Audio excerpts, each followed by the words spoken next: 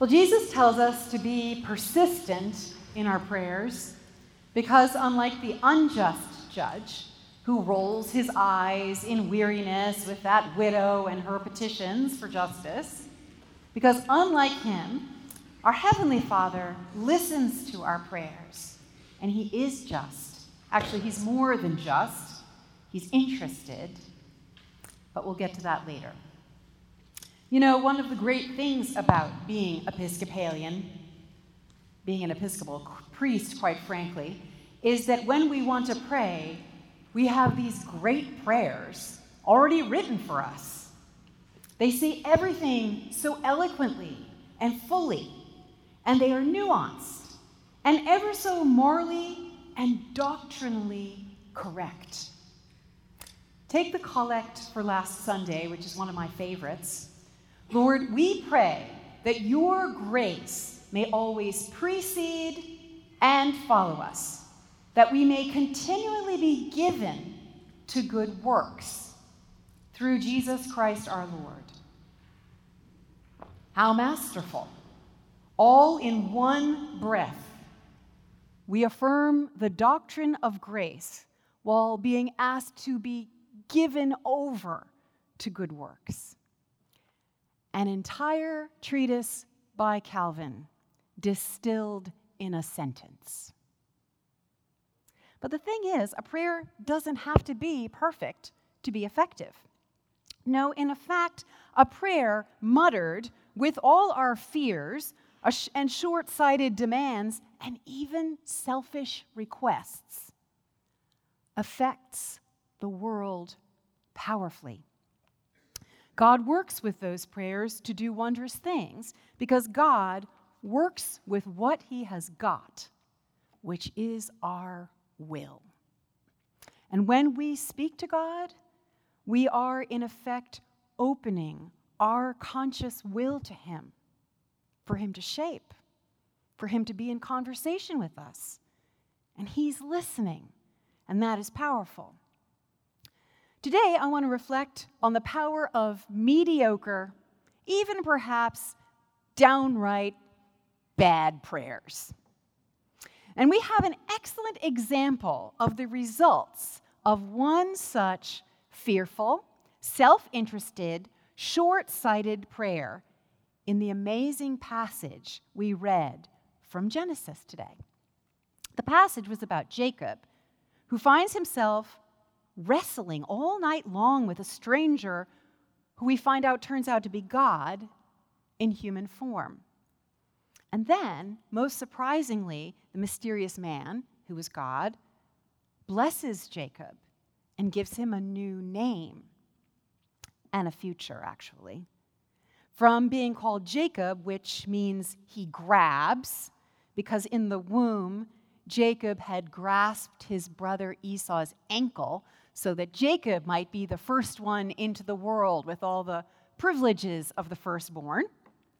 He's changed from that to Israel, which means, or one of the meanings, is to contend with God. This story is mysterious for sure, and I want to highlight some details of the text in a moment. But what is interesting in the context of this persistence in prayer is that this wrestling match is presented as an answer to Jacob's earlier prayer. We haven't read it, but I'll let you know what it's about. And it was a kind of self-interested, unimpressive prayer, really. Jacob had been praying to God, and then this wrestling match and blessing is what follows. So, what was the prayer about? What did it consist of? Well, here's the context. As we recall, Jacob was a schemer from birth who had tricked his older brother, Esau, out of his inheritance as the firstborn, and later out of his special blessing from his father. You may remember that Jacob, with his mother's encouragement, waited until Esau was out hunting.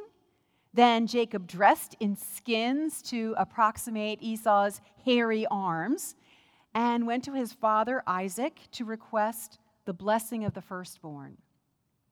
Isaac couldn't really see very well, and he's persuaded, despite some initial hesitation, he's persuaded by Jacob's outright lies. He gives the precious, one-of-a-kind blessing.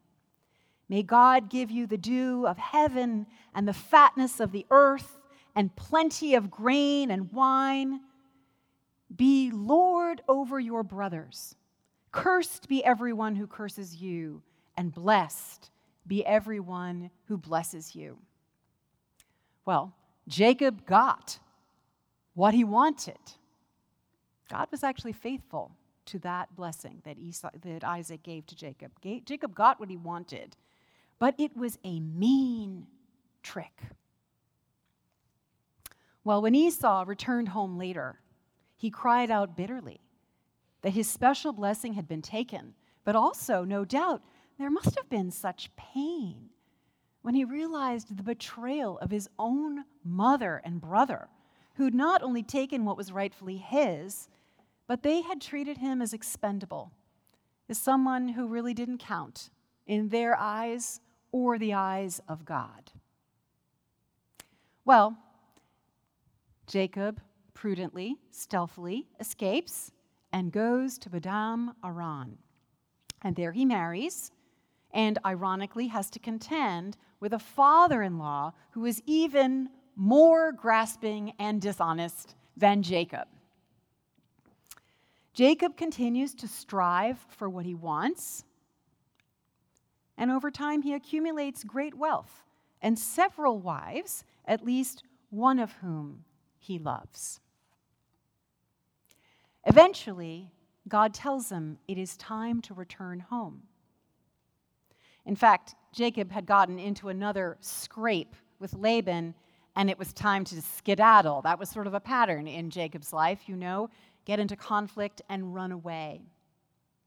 So off he goes with all the wives and children and sheep and goats and servants, and it was all well and good, except for the looming reality of an encounter with Esau. It is on this journey home that Jacob starts sweating bullets. He hears that Esau is on his way with 400 men. Jacob prudently sends out a party ahead with a gift of she-goats and he-goats and rams and ewes as a way to really buy off Esau's anger and vengeance. But Jacob is still terrified. So he prays. He prays for safety for himself and his wives and his children. He admits he's afraid. He reminds God of the promises that he has made to bless him.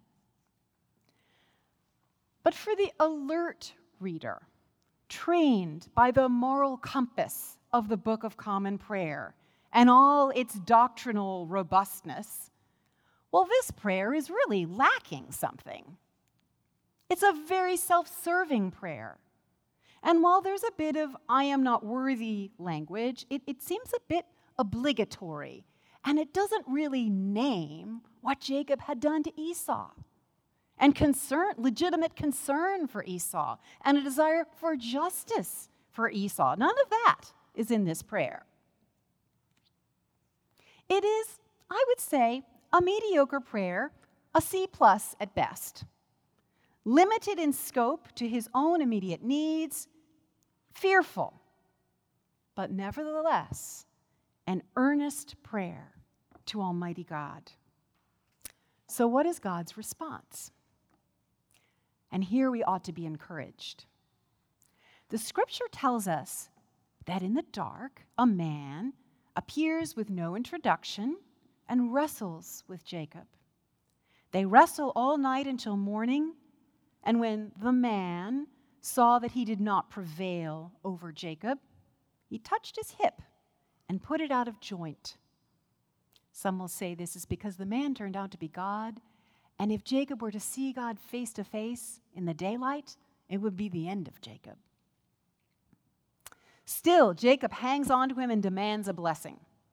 Jacob says later that he had seen God face to face, and so the reader understands that this man was an appearance of God. And of course, God could have overpowered Jacob in a nanosecond, But he didn't. Instead, he relinquished his divine power and glory in order to condescend, to wrestle with Jacob on somewhat equal footing. Why, we wonder, would God have gone to such lengths? I'm actually interested to hear what you think about that. Ultimately, it was to give Jacob a blessing, a new name, a future. Israel means two things. It means either God struggles, strives, persists, which of course God did all night long with Jacob, and quite frankly, all of Jacob's life, and in fact, with the nation which bore the name Israel. God struggled, strived, and persisted. He did it to contend with this rascal whom he had decided to bless. To bless not just with lots of goats and sheep and land and children, all the things that Jacob wanted, but with harmonious relationships, with forgiveness, with peace, the things God wanted for Jacob. The other meaning of Israel is one who struggles with God, which of course is also true.